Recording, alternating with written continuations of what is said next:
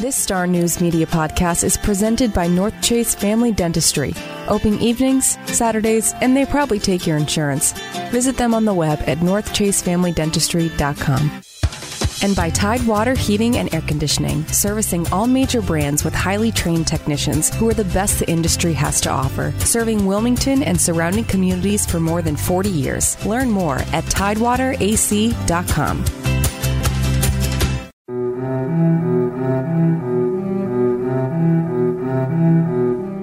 Hello, and welcome to the first episode of Cape Fear Unearthed, a new podcast from StarNews Media.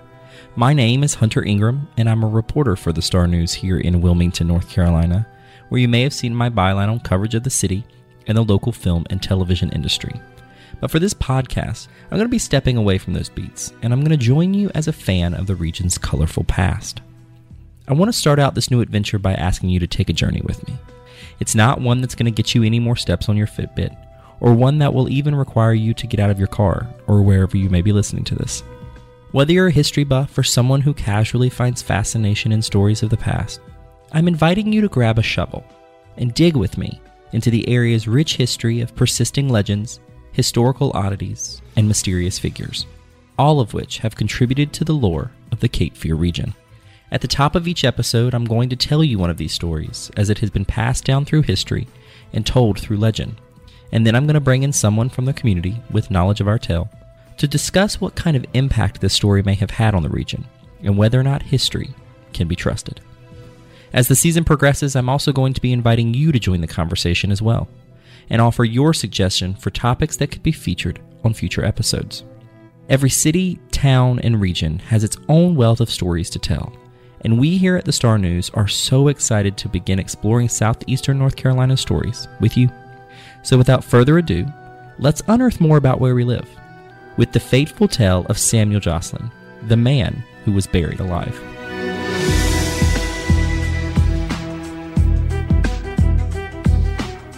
Barely legible on the graves of the old St. James Church Cemetery in downtown Wilmington are names like Nathaniel Howey, Mary Bleakley, Abraham Golden, Granger Wright, and Winslow Wilkins. They are among the few who haven't had their names, their stories, brushed away by the cruelty of time and Mother Nature on their headstone, some of which date back to the 1700s. One name you won't find among the cemetery's blackened molding stones is Samuel Jocelyn, whose life, or rather afterlife, has made him the cemetery's most infamous resident. The story of Samuel's tragic death, however, is not simply his own.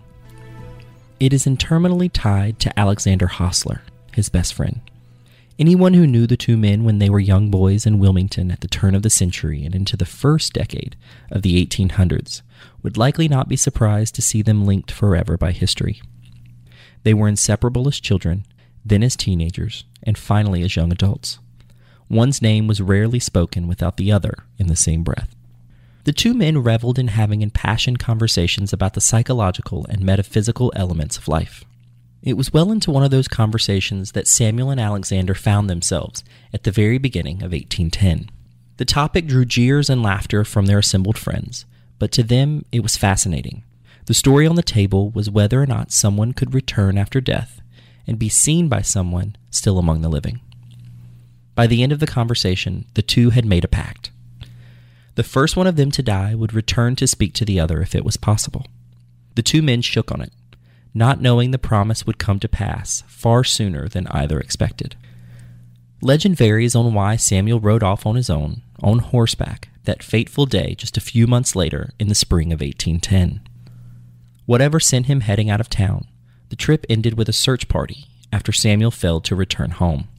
Some say he was found lying beneath the branches of an old oak tree, while others recall him found in Holly Shelter Swamp. Nevertheless, he was brought back into town where he was attended to as much as possible by physicians, only to die days later after never regaining consciousness. Alexander was inconsolable. He refused comfort and stayed in his room for days after Samuel was buried in St. James Cemetery. It was in that room, late one night, that legend says the pair's pact came true. Out of nowhere, Samuel appeared to Alexander and posed a question. "How could you let me be buried when I was not dead?" Samuel asked. Alexander protested to his friend that he was in fact dead when he was buried, but Samuel was not to be convinced. He begged Alexander to open his casket and see that he was no longer in the same position in which he was buried, and then he vanished. Although shaken by the lifelike apparition, Alexander attributed it to grief and did nothing of what Samuel asked. The next night, Samuel returned with an even more fervent plea. Again, Alexander did nothing. Finally, after a third straight night of visits, he gathered a conspirator and Samuel's parents' permission and dug up his friend under the cloak of midnight. When he opened the coffin, he was devastated by what he found. Samuel was lying face down. Sometime after burial, it is said Samuel must have regained consciousness, at least long enough to dislodge one side of his coffin in a desperate struggle for freedom. Instead, he suffocated within minutes. Written records suggest a fall from his horse sent Samuel into a comatose state that was believed to be death at the time. Or maybe it was the chill of the night and the swamp water that froze his body on the brink of death, only to be brought back days later.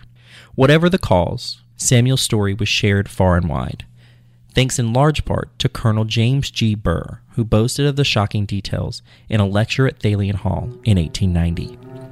He claims his mother heard it directly from Alexander some years prior. Whether you believe in ghosts or apparitions will likely affect your acceptance of Samuel and Alexander's story.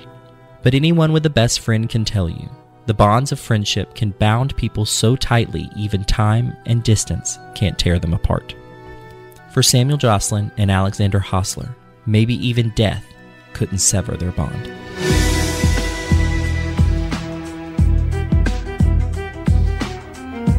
Joining me now is Chris E. Fonvielle Jr., an author and professor emeritus in the Department of History at the University of North Carolina, Wilmington, and a Wilmington native. He retired last month. Thank you so much for joining me, Chris, and congratulations on your retirement. Well, thank you, Hunter. It's a pleasure to be here.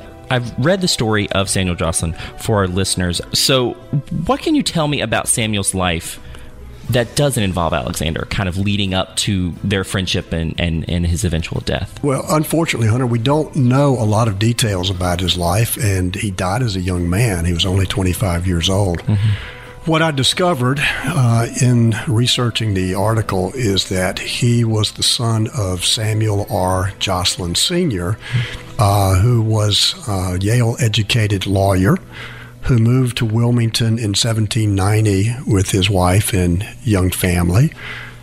Samuel Jocelyn Jr., who's the topic of our conversation today, was about 5 years old at the time.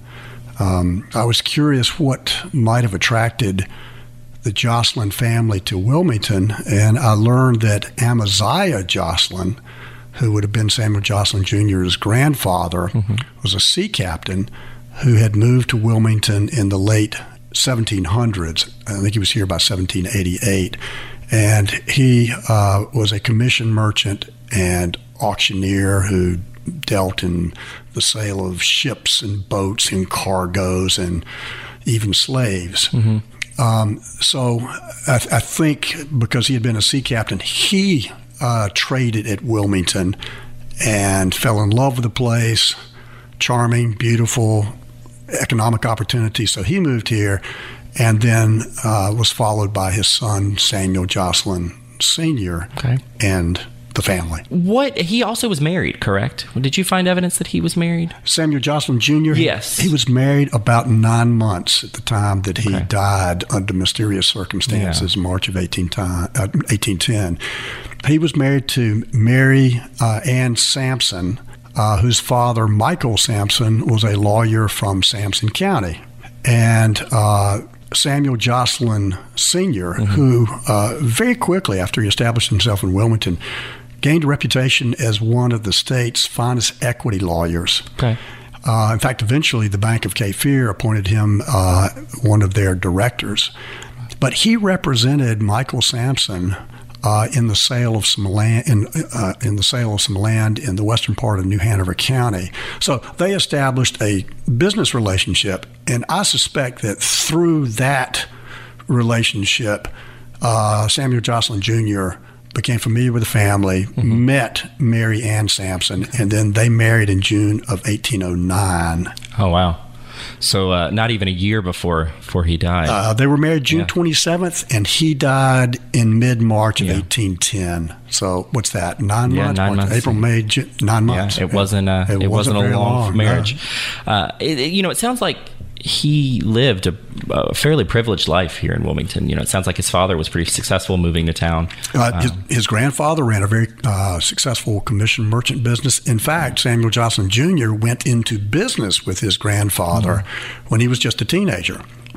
And it was said that he was a very outstanding, well-respected young man. His grandfather died in 1805. So Samuel would have only been about 20 years old at the time and took over the business. Wow. So he had a lot of business acumen, a lot of potential, and was apparently very successful in his own right. So his story isn't just solely tied with Alexander, now that, after death. No, and how did these young men become friends? Hostler was the co-owner in a wharf with Richard Bradley, of Bradley Creek fame, by the way. Yeah. And it may have been that there was some kind of business connection between the two of them. But, Wilmington was a small town at the turn of the 19th century. There were only about 2,000 people. Yeah. So everyone would have known everyone, like in most small towns. It'd be hard not to know each other. Oh, absolutely. So they became friends, but there was a whole group of friends. Yeah.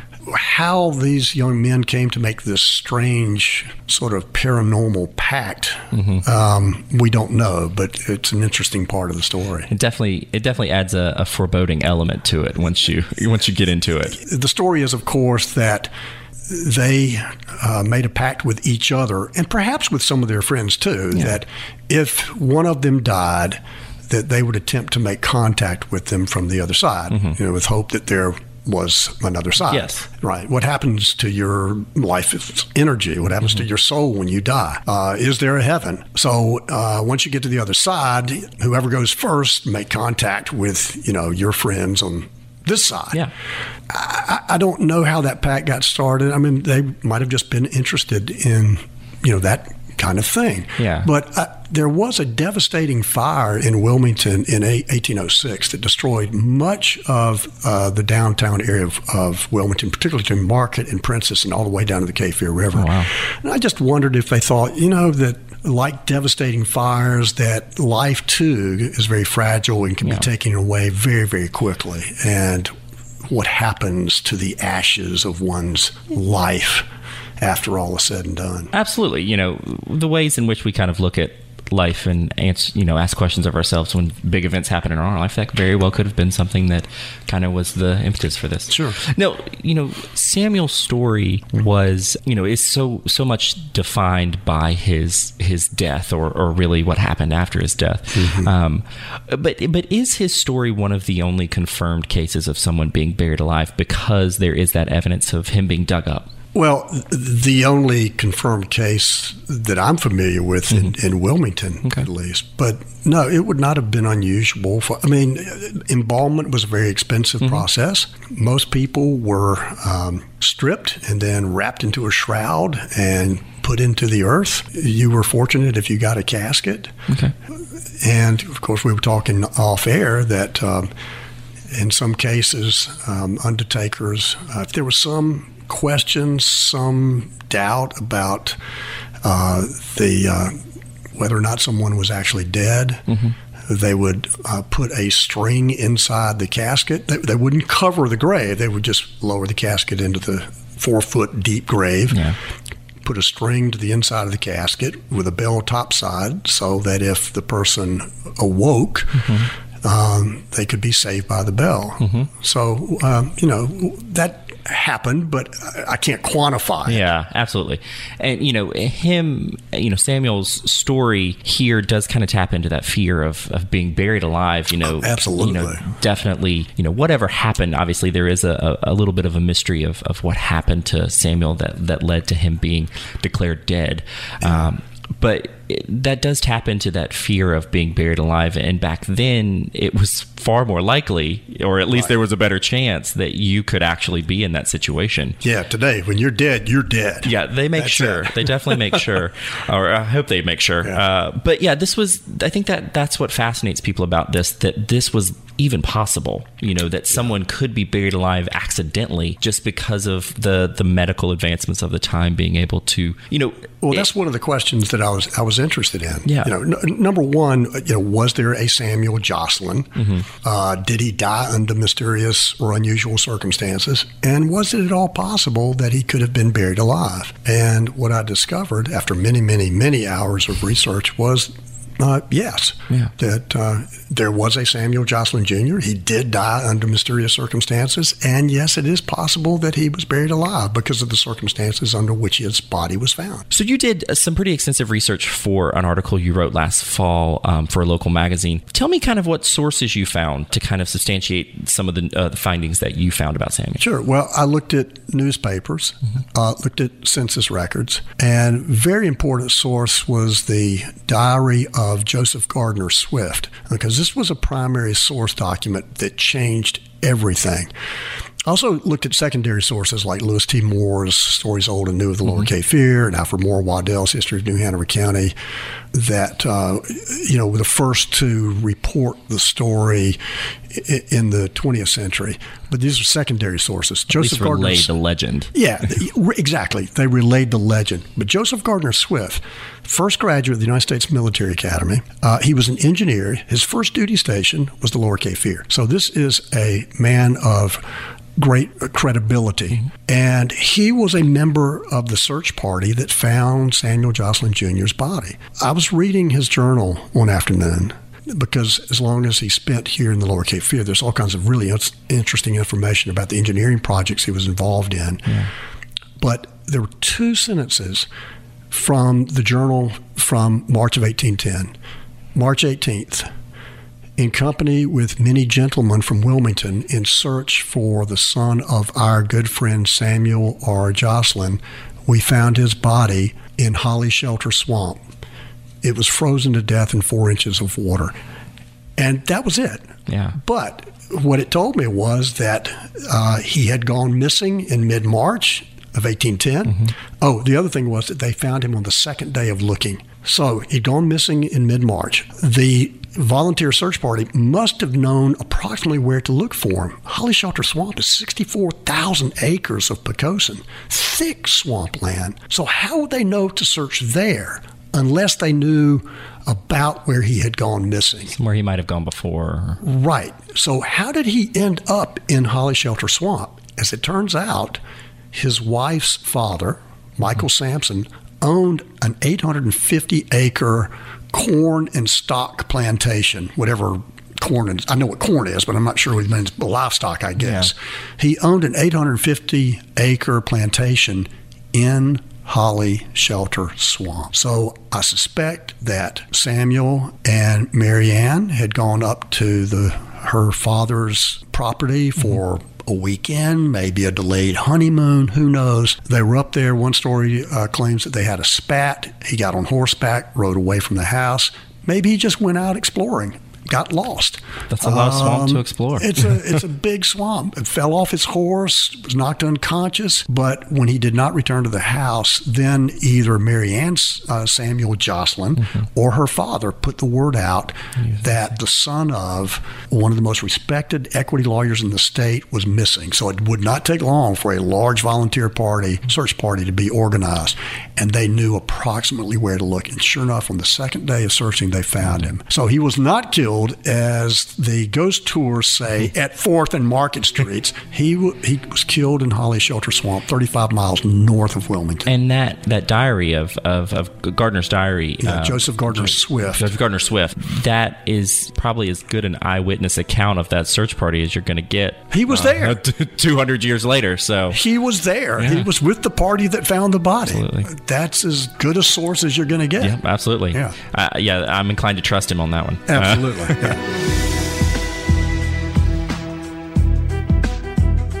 that's it for the first episode of Cape Fear Unearthed and the story of Samuel Jocelyn. Thank you so much for joining me. Check back next Thursday for a new episode where we will explore another tale from the history books. Until then, we want to hear from you, the listener, about what story you think we should cover on a future episode.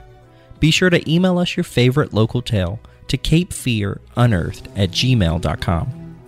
The final episode this season is going to be a reader-submitted topic, and it could be yours. Also, be sure to share your thoughts on this week's episode on Twitter with the hashtag CFUnearthed. You can also join our Facebook group, where I will be posting extra content like pictures pertaining to each week's episode and more as the season progresses. You can find that group by searching Cape Fear Unearthed on Facebook. Finally, you can find a list of all the books, articles, and resources used in researching this podcast in the show notes. That's where you will also find a link to Chris E. Fonvielle Jr.'s work on Samuel Jocelyn. Cape Fear Unearthed was written, edited, and hosted by me, Hunter Ingram.